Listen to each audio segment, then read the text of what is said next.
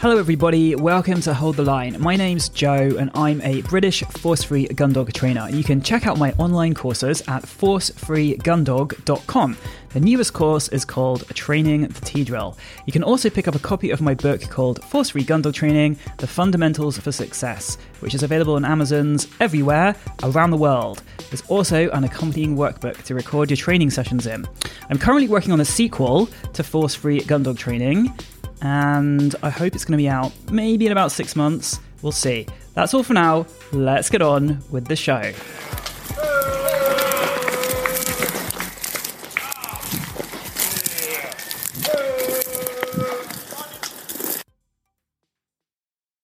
Train your gun dog without force or fear. Motivate and educate.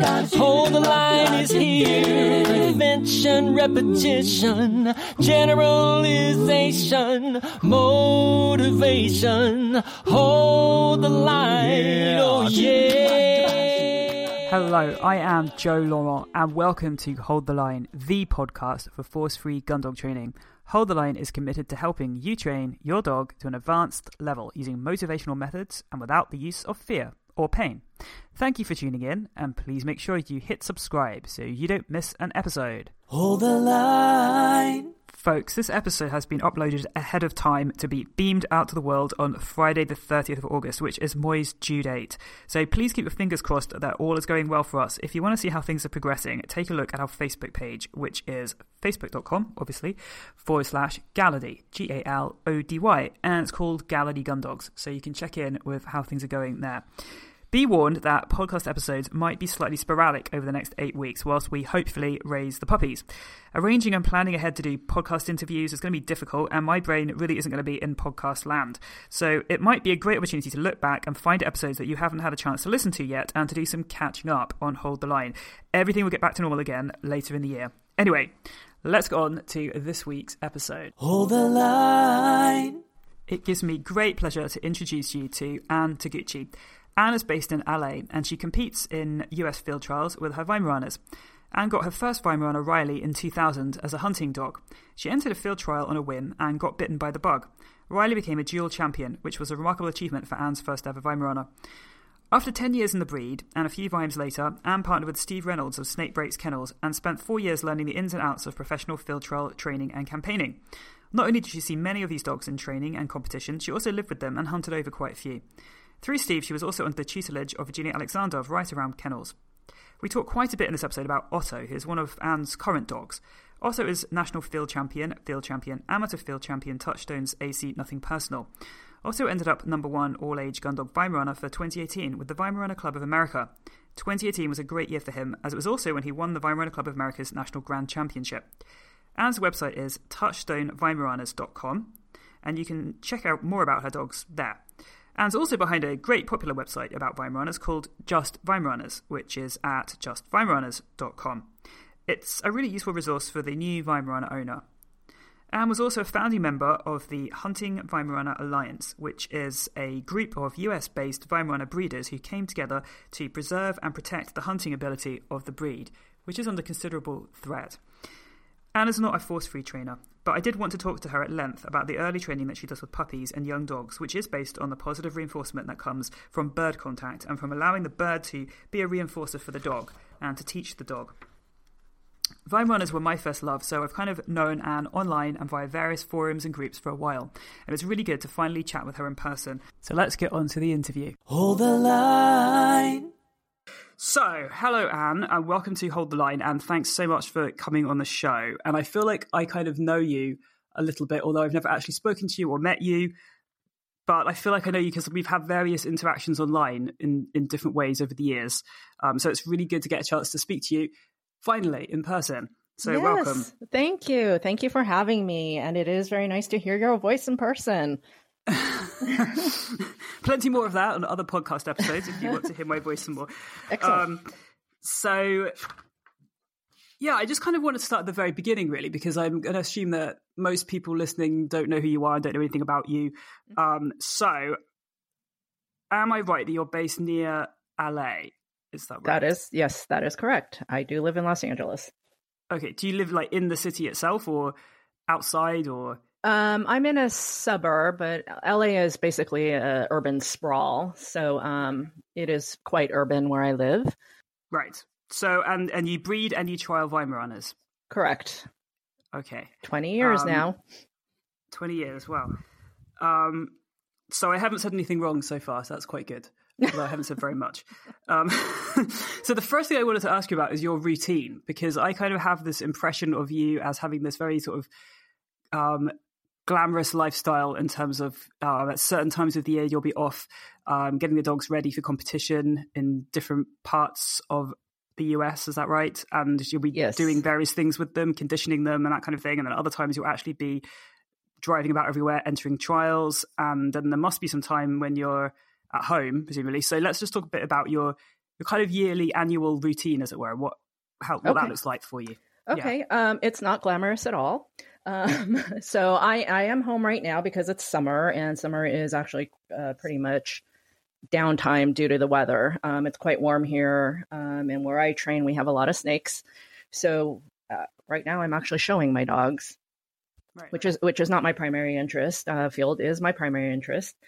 So in the summer, depending on what kind of dogs I have, where they are in their training, I may be doing some conditioning, or I may be just, they may have downtime, which is where I am with my current dogs right now. They are actually just kind of hanging out doing other things. So we get started with our field trialing typically in the fall when the weather cools. And that is when I basically start with conditioning them to get them ready for any kind of competition. So maybe September, October, I will start working on their conditioning. Our field trials are typically 30 minutes. So I'm trying to get them running to up to an hour to get them prepared for that. So our trial season usually runs from about October through maybe April, May. And that it will depend on where we are in the country. It's weather dependent. So there are trials in other areas in the country further into the end of spring, beginning of summer. And I will sometimes travel to those. But typically locally here in California, we're trialing from about October to March, right during hunting season, actually. Right. Yeah. And you kind of slipped in there that your dogs are sort of conditioned to run for an hour. Do you want to say a bit more about that? Sure. So like I said, most of our stakes, our competitions are 30-minute heats. However, when we go to, for example, our Weimaraner Nationals, those are 1 hour competitions. And the dog needs to be in condition and pretty much running the whole time. We can't have a dog that peters out at the end. So conditioning is a big part of what we do to get our dogs ready for competition, besides, the actual bird work and the hunting portion. Because I've seen on your Facebook page shots of them sort of running alongside quad bikes. Is that part of it? Yeah. Yes, that is part of it. So I'm very fortunate that I have access to some very nice training grounds where there are very few people, very few cars, acres and acres of land. I have to drive to get there because I am in Los Angeles. So I drive about an hour and a half to get out there. I have a quad, which is kind of like a motorcycle with 4 tires, I guess is how we call them 4-wheelers. And so I just loose leash run them. They go for an hour. They're going probably about 20 to 25 miles an hour. Wow. It's quite fast. They can't sustain that pace the whole time. But we're doing kind of what people do. We're going up and down hills. We're trying to condition them for different types of terrain. So they actually do get quite a workout. And that's a very conditioned dog. When we first start, they may only be able to do about 10, 15 minutes. So getting up to an hour takes, I'd say, a couple months to get them there. Right.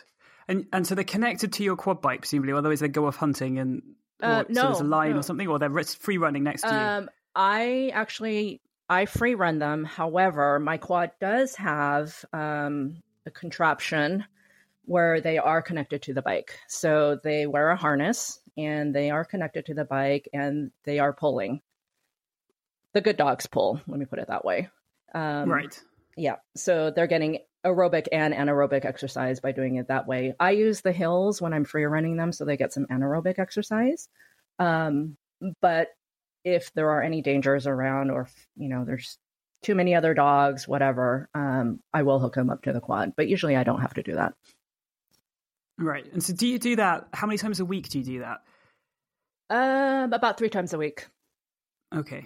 So you're not kind of staying out there for an extended amount of time, sort of driving out there each day, you need to do this and then coming back to your home again? Yeah, no, they need a rest day in between.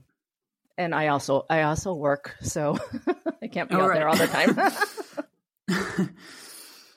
Right. So, and what time of year would you be doing that sort of conditioning? I would be starting right before our trial season. So for me, that would be about September, and the weather will start cooling here as well. So September is when I start up again. I'll start them slowly and work up to the hour. Right.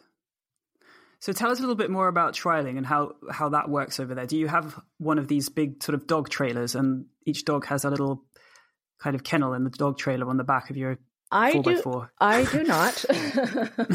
I do not. I am an amateur, so a proud amateur, actually. So the way we're set up is we have professional trainers and handlers, and they enter what we call open stakes. So those stakes are open for professionals and amateurs. And then they also have amateur stakes where it's restricted to amateurs only.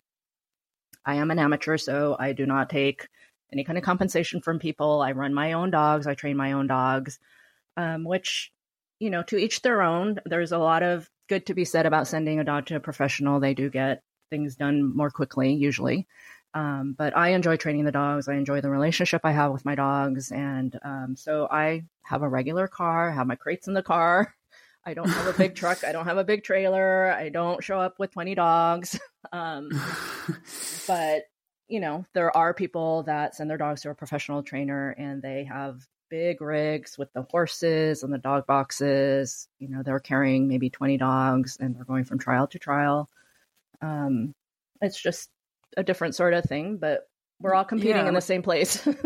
We missed out the horse side of things. So your conditioning that you're doing with the dogs running alongside your quad bikes, is that preparation for running them off horseback for your trials? I mostly participate in horseback trials, so yes. It does help for any other type of competition because we do have walking field trials. We also have what are called hunt tests. Those are not competition based. You're judged against the standard.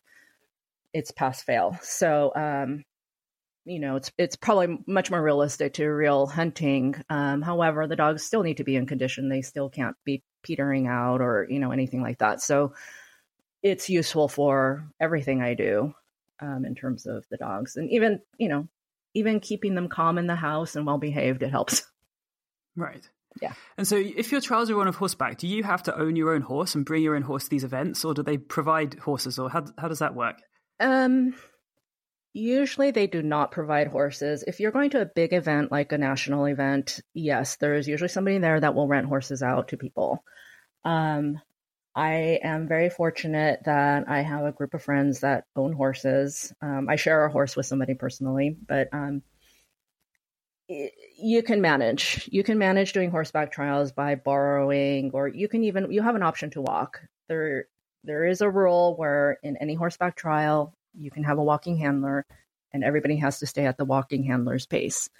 But you're at a disadvantage because when you handle a dog off a horseback, you're higher up, the dog can see you, and they are more likely to range a little wider and run a little bigger and go for those objectives that are a little further out. When you're on foot, the dog tends to want to stay a little closer to keep an eye on you.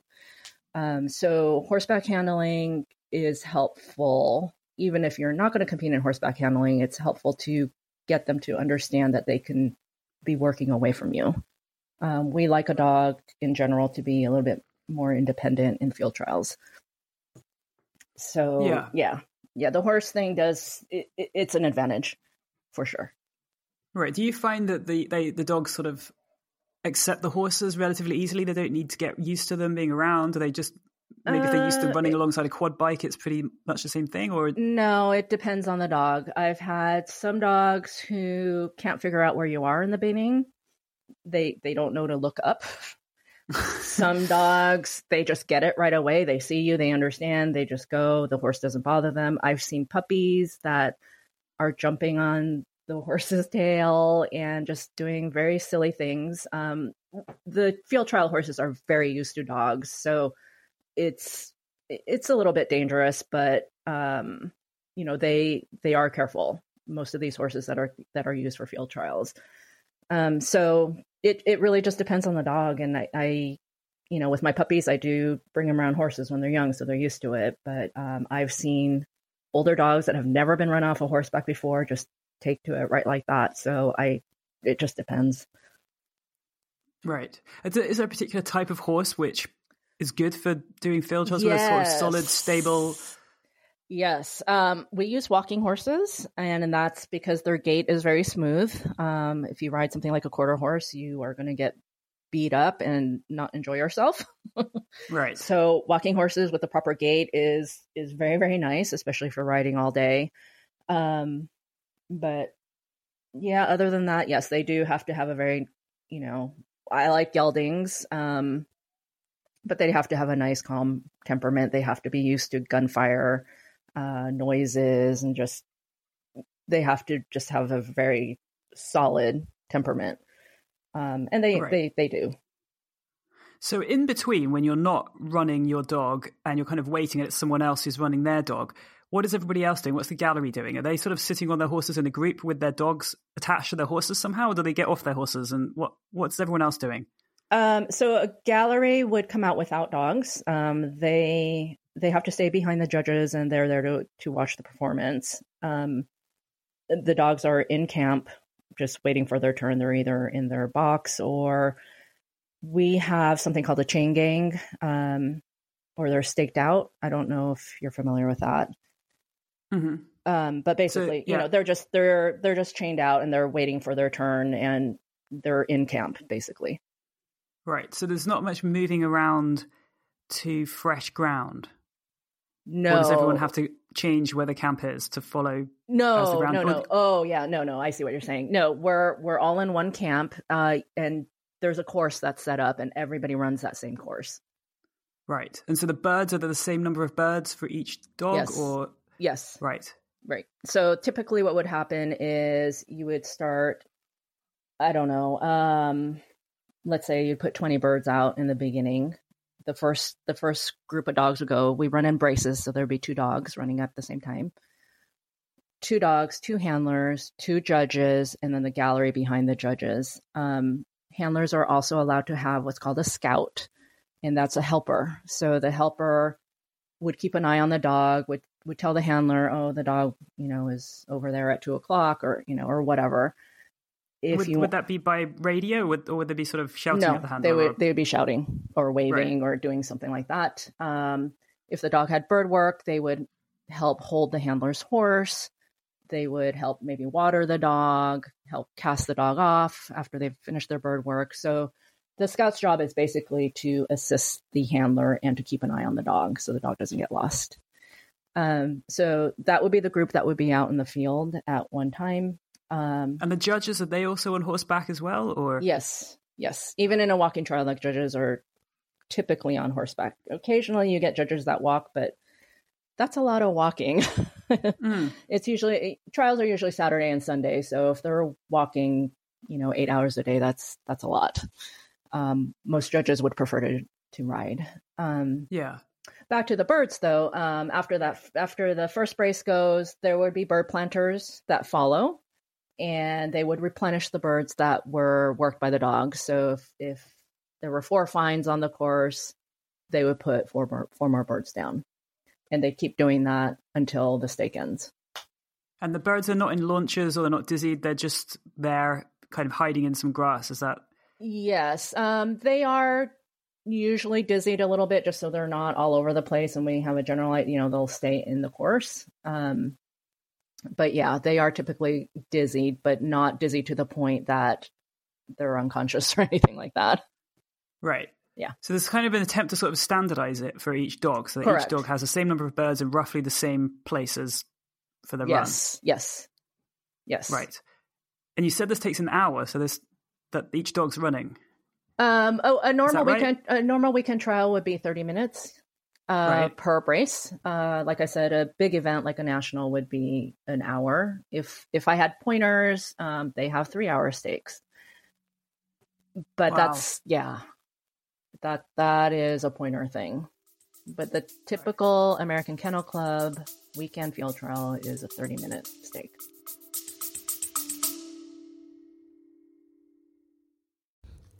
Okay, folks, it's time for a whistle pause. A whistle pause is when there would usually be an advert from a sponsor.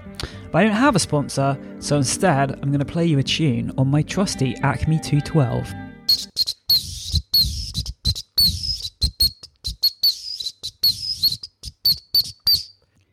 Now, the tune there is slightly hampered by the fact that the 212 is just one pitch, but I hope you can appreciate the rhythm.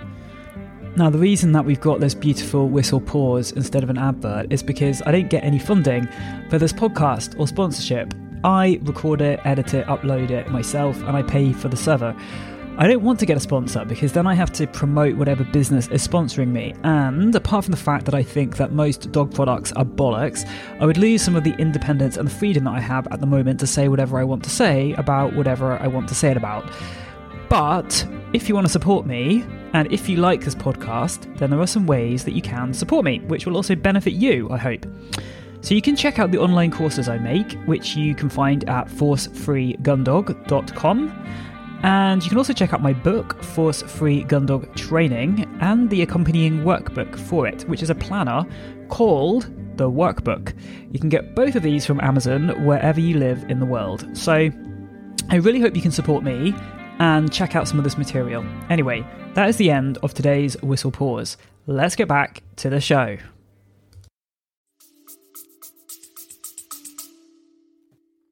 Right. So there can't be much time to run many dogs if each dog's having half an hour run, or even an hour run if it's the national.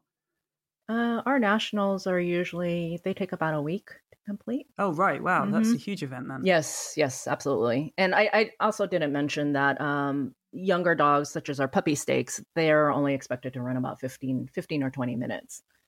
So when I talk about 30 minutes, these are for adult, steady, broke dogs. Right. And what age would puppies be up to? Puppies would be up to 15 months. And then we have kind of an in-between stage called Derby, and they can run up to 24 months. They would expect a little bit more handling and better bird work, but they don't have to be completely trained. And that would be what you would call a Derby dog.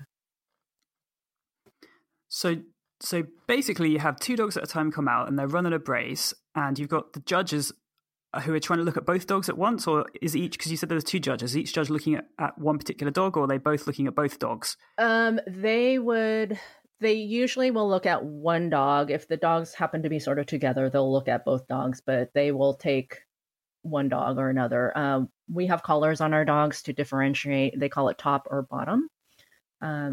So one would wear a red collar, that would be top. The other one would wear a yellow collar, that would be bottom. So judges will usually I'll take all the top dogs, or I'll take all the bottom dogs. They may switch. Right. They may switch in the middle of their stake. But yeah, typically they will take one dog, and the dogs will often get split up. If they have bird work, then you're on different parts of the course. So. Right. And so each dog kind of does their half an hour or whatever it is amount, and that's the end of their run. Mm-hmm. And then we kind of progress through everybody that's entered. And what happens then? Do you get called back for a second run, or is the sort of award based just on that half an hour performance, or how does that work? It would depend. So sometimes if it's a retrieving stake, so not all of our field trial stakes ask for a retrieve, even if you have a retrieving breed. So when we do our bird work on the back course, we use a pop gun. No birds are shot. They just need to demonstrate their steadiness. If it's a retrieving stake, most typically there would be a callback for a retrieve. So the judges would call the best 4 or 5 dogs and we would have a setup with another bird planted. The dog would demonstrate their steadiness. There would be 2 gunners out there. The handler does not shoot their own birds. There are assigned gunners. Bird would be shot, and the dog would need to demonstrate a retrieve to hand. And if they mess up in that portion of their bird work, they could get tossed out of the whole thing and lose their placement completely. But they would need to demonstrate that retrieve in a retrieving stake. Right. Not all stakes are retrieving. If they demonstrate that retrieve, is that sort of a pass or fail thing? Is it sort of like you did the retrieve and it was good, it was to hand, that's it? Or is it sort of that was more stylish retrieve, I'll give you a few more extra points? Or is it very much a sort of yes or no thing? It's pass or fail. And right. Actually, the AKC right now, we are discussing, there are only 4 breeds right now that need to have a retrieve in order to finish a field championship. Weimaraners are one of them.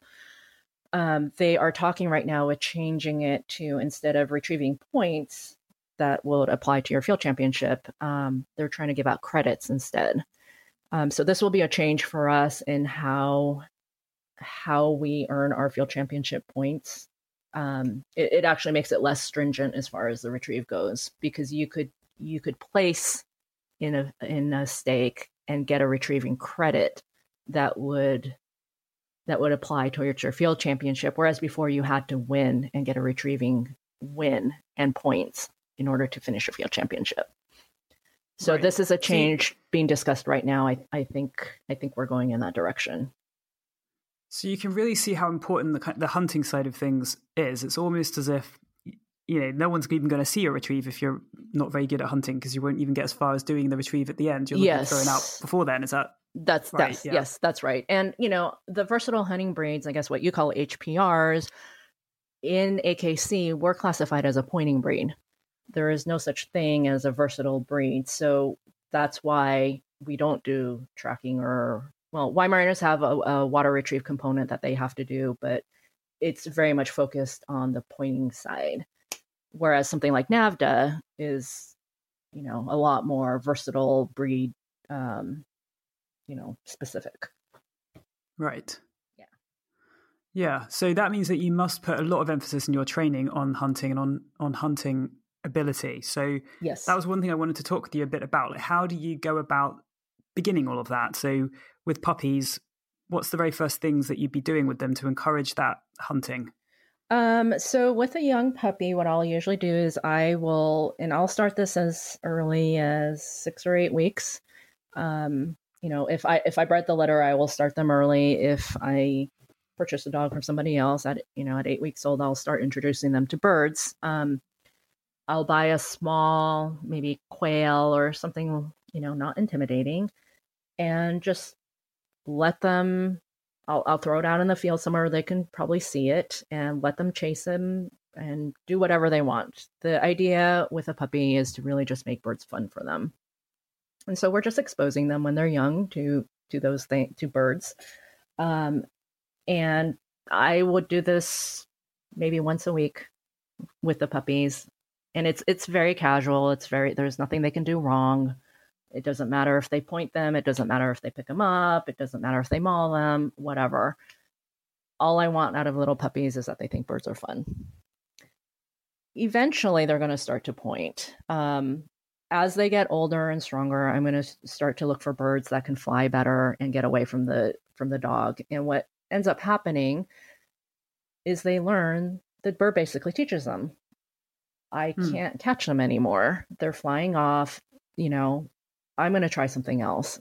Usually they're going to try to point.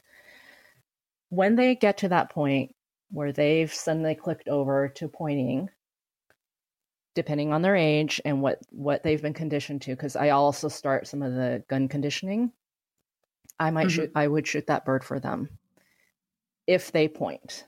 So what I'm going for there is the dog understands, if I point, then I'm going to get what I want out of this. So they start learning to cooperate with you. It's who does the flushing? It might be the dog. It might be a wild flush. It might be me. Right. In the early stages, I don't care. All I want is to see the dog pointing and for the dog to understand if they point, they're going to get what they want. And they start, like I said, they start cooperating with you because initially with a puppy, they're just having a ball. They're just doing whatever they want, but they start seeing you as a team member when you start shooting those birds. Right. And how old would they be at this age, just to give people a rough point of reference? Probably about 6 months. It would depend on the dog. I have Weimaraners. They're slow maturers. They don't have as much point as other breeds. So it might be longer. But again, and the caution there is they have to be conditioned to the gun and loud noises at that point, because of course you don't want to scare them during the scenario and scare them off of birds. That can cause a lot of problems. But if they're used to all of that and you're shooting birds for them when they're a juvenile dog, they will start pointing. So it strikes me that you must need a ready supply of birds to be able to do this. Yes, and they have to fly. So right. we actually purchase birds. I use a lot of pigeons. So pigeons have a very strong smell. They tend to fly very well, and we can often trap our own birds in the city, and they are very, very flighty. They don't want people near them. They don't want dogs near them, and that is a perfect bird. All right, so you use urban pigeons. Yes. Right. Yes. How do you trap urban pigeons? You can buy a bird trap and just put a little feed in there, and the birds will walk in. Or you can actually go in the middle of the night, take a net, and just net them. It's a lot of work. It does sound like it. Yes, I have talked to exterminators that will sell birds. That's a great source. Some people will raise their own birds and teach their pigeons to home. So, to home, yeah. Yeah, so homing pigeons will always go back to their cage. And you fly them so that they're exercised and they will fly. But they're more used to people and they're more used to dogs, and they tend to allow a dog to get closer to them. So, but you can reuse them. So there's some good in that. So I usually use a combination of both depending on where the dog is in their training. But my favorite by far are the feral pigeons, because they just you're not going to ever get into a situation where the dog is catching birds. And if you have a dog that catches too many birds, they're not going to point anymore. There's no reason to. They got the reward without doing what you want. So feral birds are key to the way I train. Other people do other things, but I like it as natural as possible. I'm out of the equation. The bird is giving the dog the repercussions, whatever the dog decides to do. And it's my job to either reward that, or, if they keep chasing and they never catch a bird and they have to do it 100 times in order to learn to point, well, that's okay. It's just going to take as long as it takes.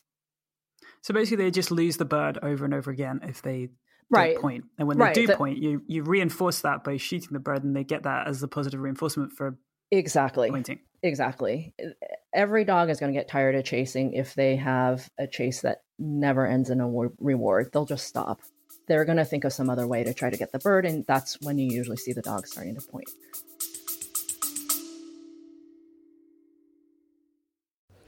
I'm going to interrupt this fabulous discussion to bring you today's Whistle Pause. The Whistle Pause is where an ad break would usually be, but I don't have an ad break. I just have me and my whistle, my trusty T12, on which I'm going to play you a tune.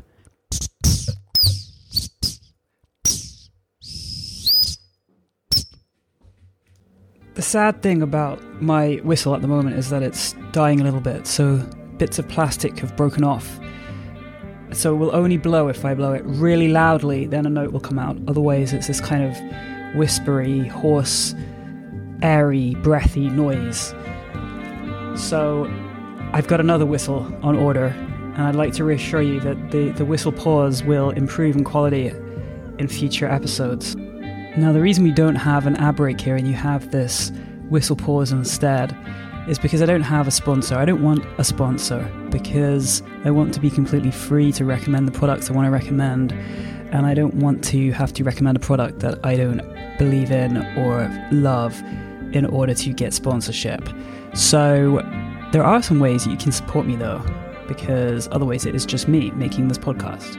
So, if you like this podcast, there are some simple things and free things that you can do. One is to share it and to tell other people about it, and to post it on social media, and to promote it whenever you can.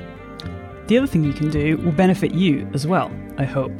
You can check out some of my courses on my online platform, forcefreegundog.com. And you can also check out my book, Force Free Gundog Training, and the accompanying workbook for it, which is a planner called The Workbook.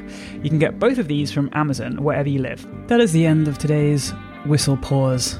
Let's get back to the show.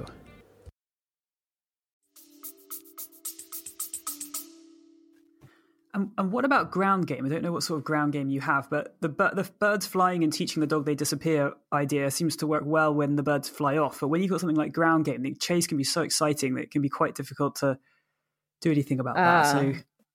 So, you mean like rabbits and squirrels? Yeah, and hares things or yeah. When they're young, I don't really discourage it too much. I try to take them somewhere where we're not going to run into too many of those things. Right. And you've got snakes as well, I guess, but... Yes, we do have snakes. That's another reason why we don't train in the summer. Actually, it's a big reason why we don't train in the summer, because we have snakes here and it's dangerous, and aversion training is not fun. It's necessary. It's not fun. And we don't do it with puppies. So it's just better to not train. It's not worth it. Yeah, it's just not worth it. But with a puppy, if they're chasing bunnies or whatever, I just ignore it. It's not what I want, but I just ignore it. They learn later, and the more birds you give them, they eventually just learn what's the rewarding game. Yeah, that's what I was thinking. Yeah. They probably just get so addicted to the whole bird, where's the bird idea that they just stop being so focused on the ground game.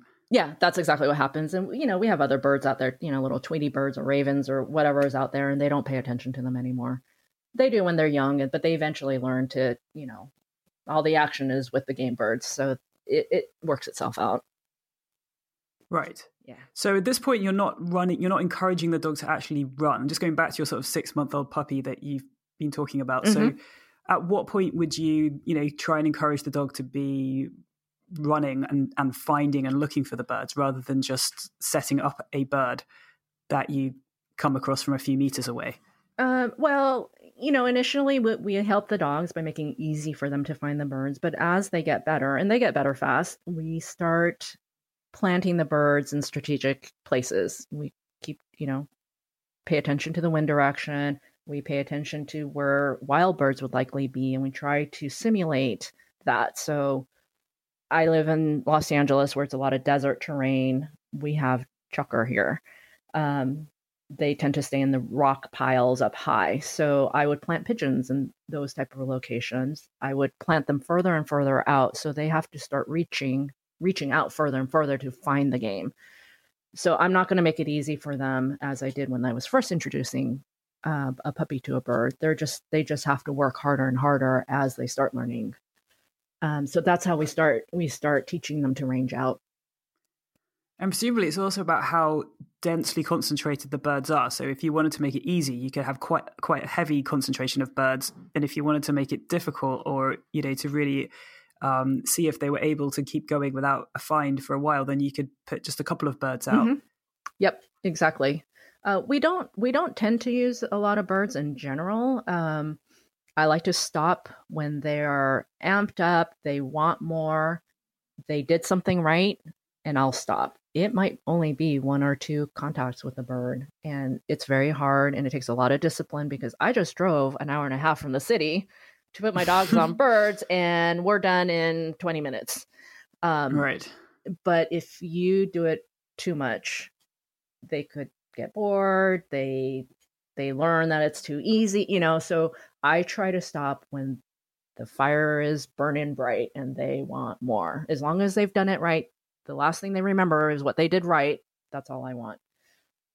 Right. So in training, you'd be doing this with each dog one at a time. So you'd be sort of getting a dog out of the car, they'd have a find, or you'd decide that was enough for them, and then they go back in the car, you get another dog out, and it'll be their training session. And right. Yep. Now that changes when I start getting into formal training, which I guess we're segging. I don't know if you're ready to seg into that, but When they're a little bit older, more mature, and we want to start teaching them bird manners, that changes. I start to train with a group. And this is when I put a check cord on the dog and I'm teaching them to be steady. That's a lot of the foundation for the steadiness work I do, and it's all group based. And we keep. So when you say group based, do you mean other people are training their dogs as well, or just you've got many dogs out at once that are yours? Or? No, we've got many people with. So the perfect scenario for me would be maybe 3 dogs with 3 handlers. We all have our dogs on a long line, or what we call a check cord. We've got birds in a field, and we're not spreading them all over the place, because now we're not talking about teaching them to run or hunt. We're teaching them the bird manners. And a dog would be maybe 15 to 24 months, something like that. They're a little bit more mature. They've had all the introductory bird stuff. They love birds. And we're ready to kind of put a little bit of pressure on them, I guess.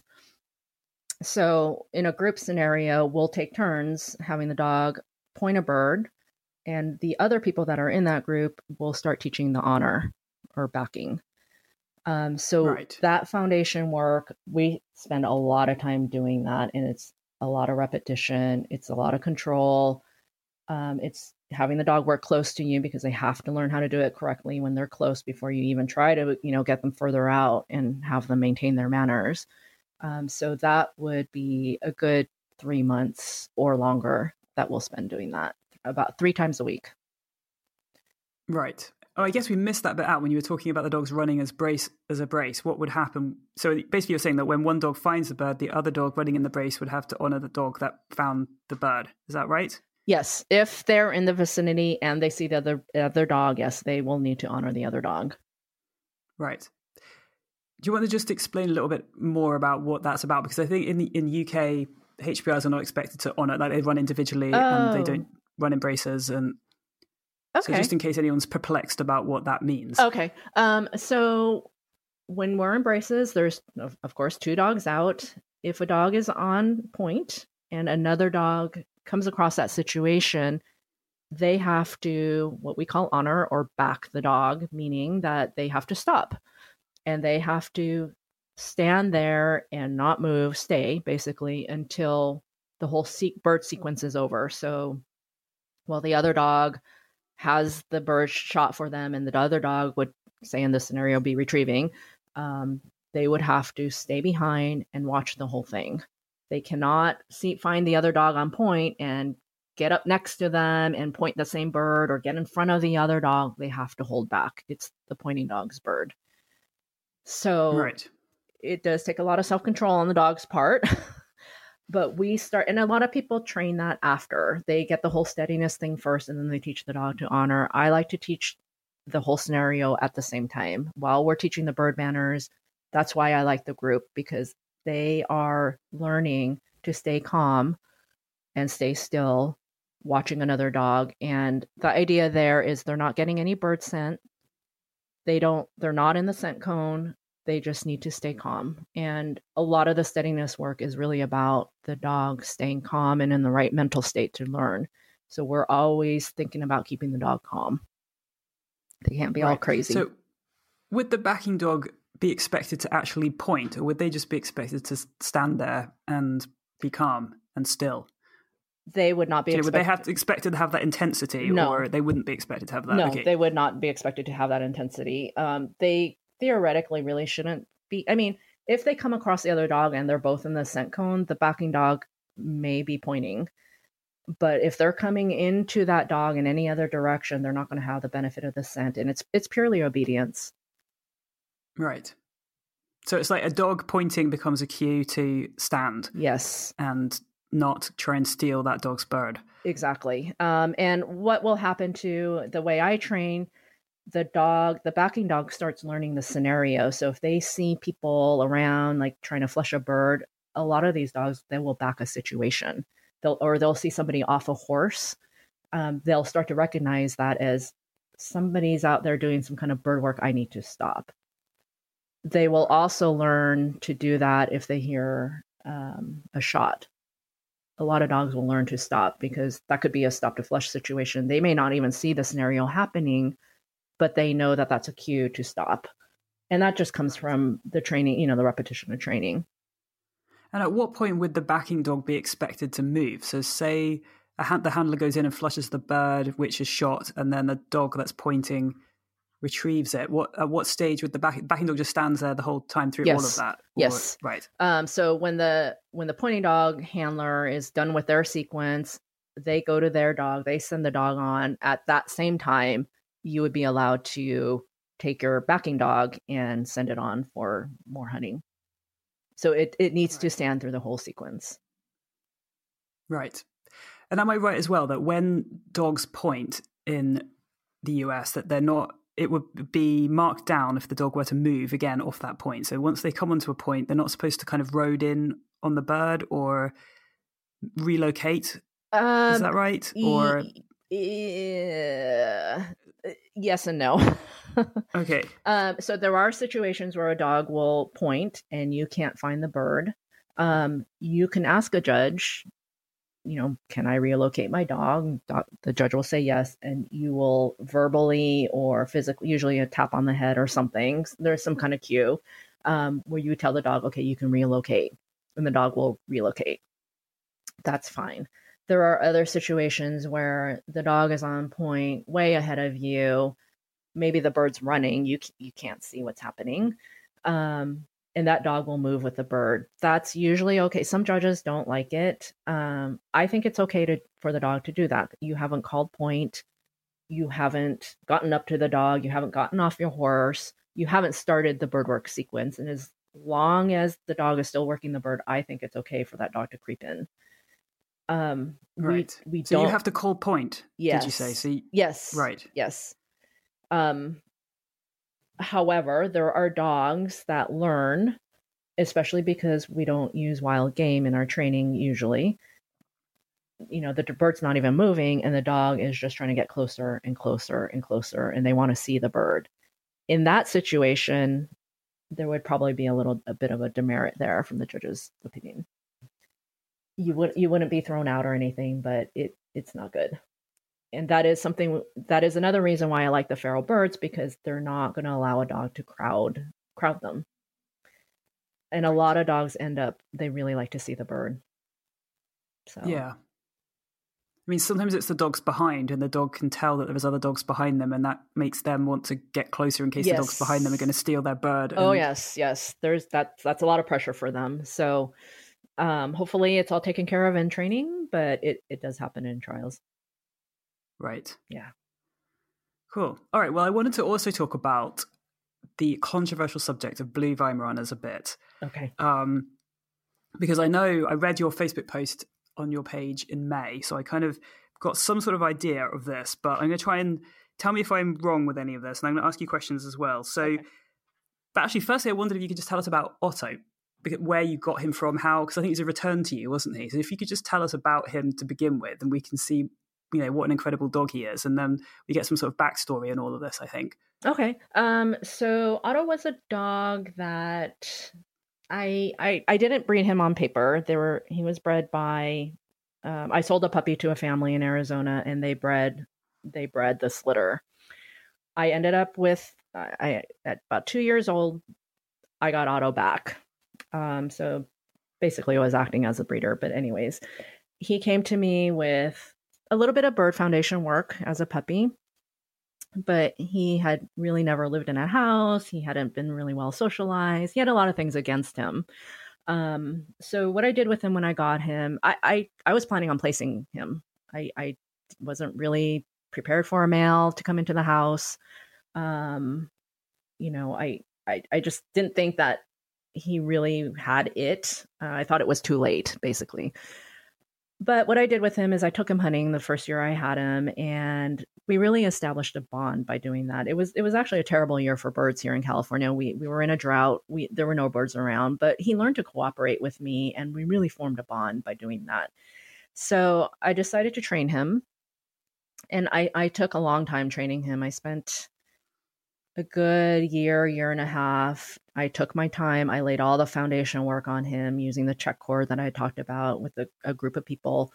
And he ended up being a very nice dog. He finished his field championship and amateur field championship within a year. We have to compete with all breeds. So, he was running with Brittany's and German Shepherd Pointers and all that.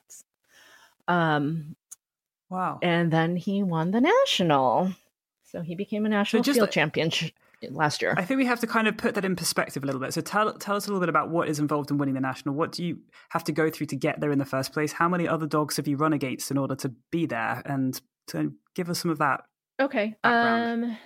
So the national is a pretty big event, and it's Weimaraner only. He was competing with about 19 other dogs. So, and this was an hour stake, and we had to go to Oklahoma. So that was actually new terrain for him, which was a little bit of a challenge, but he managed. So yeah, the difference with nationals is it is just against other Weimaraners, whereas when we're competing locally here, it's all breeds. So it's just a different flavor kind of thing. Does that answer your question? Right. Yeah. So are there heats, or how do you get to? Can anyone enter? Oh yes, you have to either be a field champion already, or have, I think it's a first place win in a gun dog stake in order to qualify. So there are qualifications in order to run in the first place. Right. Yeah. Right. So basically, Otto was really, really successful as a dog. He has been very good. Not an ideal start. Yeah. Yeah, he's been very good to me. And what we missed out in all of this is that Otto was blue. Yes. Otto is a blue Weimaraner, and in the United States, the color is a disqualifying fault, and the color is not allowed anywhere else. So he is the first blue Weimaraner to have a field champion, amateur field champion, national. Those are all firsts for blue Weim. So he's made some history, I guess. But the color to me it's just a color to me. The dog either performs or it doesn't. Yeah. I mean, they always say there's no such thing as a bad color on a good dog, don't they? Some people do. Yeah, I believe that. Yes, some people do. It actually caused a lot of controversy in the club, and there were people that were angry and, all that, the politics. But like I said, when it really comes down to it, I would have been just as proud if he were gray, but he is a blue Weimaraner, and I guess that makes it a little bit more special because he was, he did some firsts. Yeah, it's kind of interesting, isn't it? Because I think that blue Weimaraners probably have this reputation, at least in the UK, for being, backyard bred and, not desirable and Yes. coming from not very reputable breeders. And so they're kind of tarnished with all of that. And that's already. Yeah, and that's actually fair. Because of the history of the blue Weimaraner in the US, where we had a lot of controversy about it since the 70s. People were trying to get the color, completely out of the standard, and there was just a lot of political infighting over it, and it became a disqualifying fault in the 70s. Well, that meant that they were really being bred by backyard breeders and people that were trying to take advantage of the color because they were breeding a disqualifying fault. So there is just, it's true. There are a lot of blue Weimaraners that just aren't well bred. And if there are people listening that want a blue Weimaraner, you have to be very, very careful about where you're going to get your dog from, because it's just the well-bred blue Weims, they're just not out there.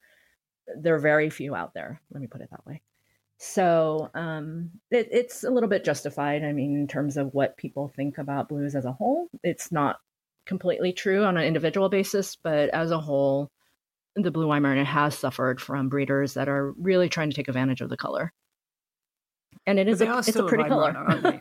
Oh, absolutely. Yeah, it is pretty. But they're still a pedigree Weimaraner. They're still registered with the AKC. They're still... Oh, yes. Yeah. So, yeah. The only thing I think there's some people who say they're not Weimaraners and there must be some other breed of dog that's got in there somewhere and all that sort of thing. Oh gosh, yeah, no.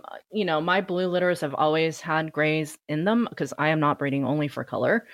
Um, so they're the same. It really, he just happens to be blue. There were gray litter mates in that litter, and if I had ended up with a gray one, it could have been a gray one.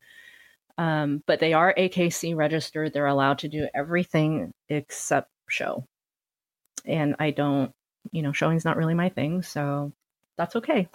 He's not a show. Even if he were gray, he's not a show dog. He's not built that way. But what you've done is quite interesting, because I think you've brought this sort of conflict. There's sort of Yes, I have. Because you've got this blue Weimaraner that is really high achieving and ran and won the National Field Championship in 2018, and he's blue.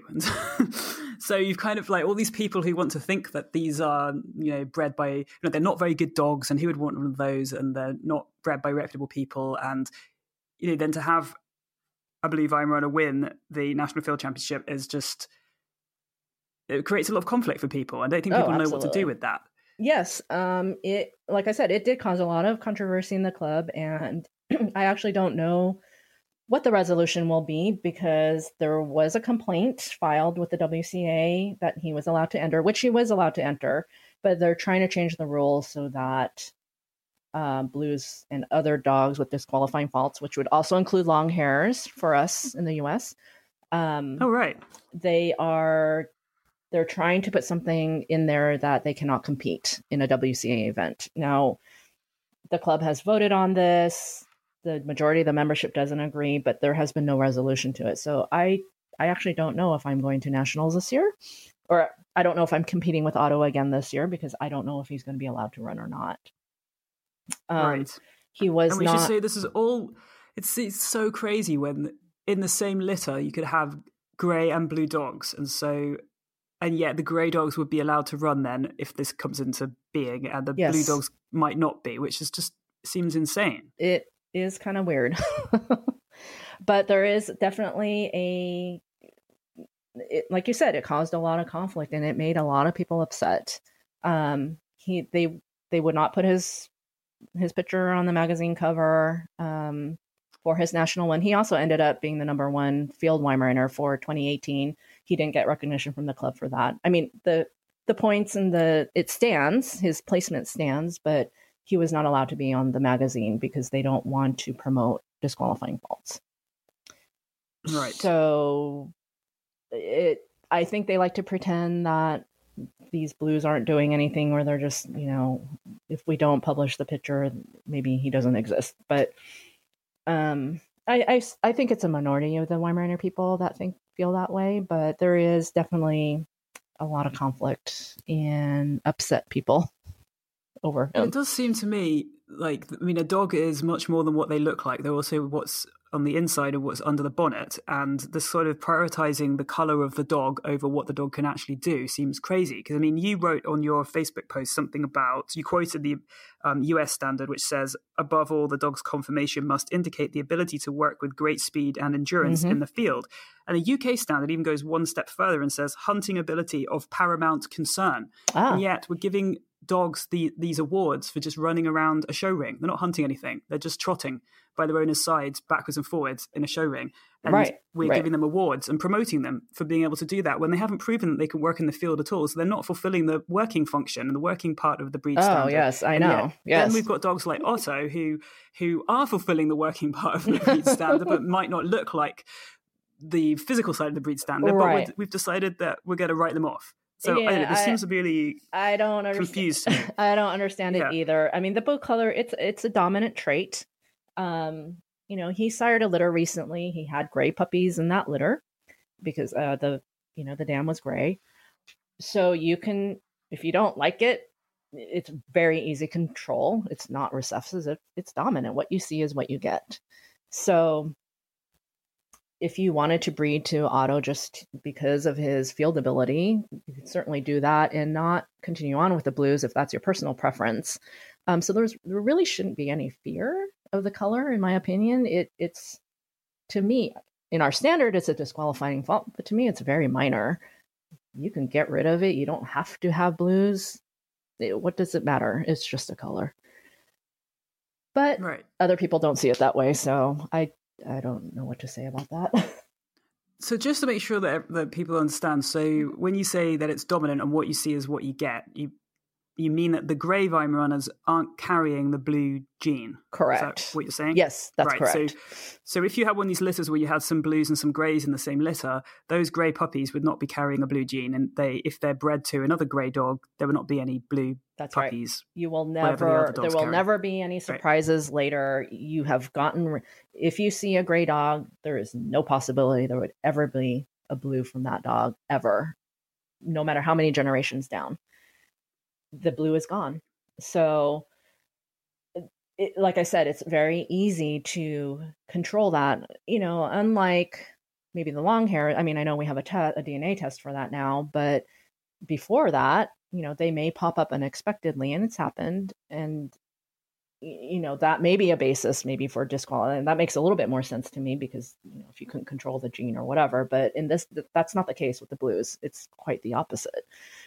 So from my eyes, it would make sense to be using Otto as a stud because he has this incredible ability in the field, and you can control what color the puppies are by what color the bitch is. So that kind of seems to be perfect to me. Yes. Well, there were resulting blue puppies. So you would have to deal with, if you were trying to, if you didn't want the blues, you would have to do something with those. But yes, you could very easily eliminate it. Right. Yeah. He sired a litter of 14 recently. Wow. We had a lot of blues in the litter. There were actually 9 blues and 5 grays in that litter. Right. Yeah. I mean, it just strikes me as like if the breed as a whole globally were doing, if it was doing really, really well in the field, and the majority of Weimaraners hunted excellently worldwide, and it was just about getting the color right, then I might be able to have some sympathy for the idea of not using the blues and using the greys. But when we have kind of the opposite, we have the hunting ability in a lot of Weimaraners is not very good, and we really need an injection of great hunting ability into the breed, then it just seems to me to be silly to be prioritizing what they look like and writing off. Oh, I completely agree. Yes, I completely agree. I mean, surely we've got our priorities wrong. I mean, the dogs are what they are because of what they do, first and foremost, I think, anyway. But what they look like. I do as well. This is the reason why I'm breeding the blues. And, I started breeding blues with the understanding that there were going to be people that would be very upset over it because it's not part of the standard. Well, to me, it's just that you happen to be able to see the blue thing, whereas other traits that are not part of the standard, for instance, are maybe harder to see or identify. But blues are very easy to pick on because it's so obvious. But yeah, I agree with you. If the dog has the hunting ability, which is the most important thing, that should be prioritized over the color. And obviously, I think that because that's the way I'm breeding. But it does upset a lot of people because they are very much, well, the standard says this, the standard. I understand. But the standard also says hunting ability of paramount concern, and Yes. that's not really proven by 99% of dogs in the show ring. Yes, really. it's quite the shame. Yeah. Yep. I mean, it's a bit like the majority of people breeding are really breeding for pet or for show purposes, and it's only a very, very small minority of people that are breeding purely for field work. And then there are some people who claim they're breeding for dual purpose Weimaraners, but I think that it's kind of hard to breed for dual purpose, truly for dual purpose, because if you prioritize physically what they look like, and you end up sacrificing, it's not going to be necessarily the dog that has the best working ability. Right. So, right. And because we're not in a position where it would go both ways, right? That dog would probably not be the best show dog. So Exactly. my first Weimaraner was actually a dual champion. And I would consider him a field dog. Like, we struggled through the show ring. We got it. He was a field champion first. And then he was smaller. He was just built a little differently, and we had to find the right judges, all that sort of things. But we got the dual championship, and I mean, I'm proud of him and all that, but I would say Otto is probably a better dog than him in the field. 20 years have passed, and I think the dogs in general have gotten better, but it is hard. I mean, I've done both sides, and to try to get everything in one dog is very difficult. So, right. Well, it's good to hear that Otto's being used at stud and his genes are, out there. Yeah, I'm happy. Yeah. Yeah. So we hope his progeny can prove something there too, but we'll see. They're still very young. So have you kept any yourself of his puppies? No, there are 4 that are here in California. I co-own one of them. And I've got another one with a very, very good friend who field trials. So they're all in hunting homes. So I'm crossing my fingers that they'll do good. But right. We'll see. How old are they? They're just 6 months old. Right. Yeah. They're quite young. Quite young. Right. But we'll start going with the training, so. It's been brilliant to talk to you, Anne, and thanks so much for coming on the show today. It's been excellent to have you, so thank you so much for your time. Oh, thank you for having me. It's been really interesting. I'm sure it's like a whole new world to most people listening, particularly if they're in the UK and they've got no idea about American field trials. It's probably, whoa. And meanwhile, we do have some American listeners, and they're probably like, whoa, this is so much more relevant to me than everything else I've been listening to on this podcast until excellent. now. So that's good as well. So thanks so much for coming on the show and bringing us some new interesting perspectives. Absolutely. It was fun. Thank you for having me. Hold the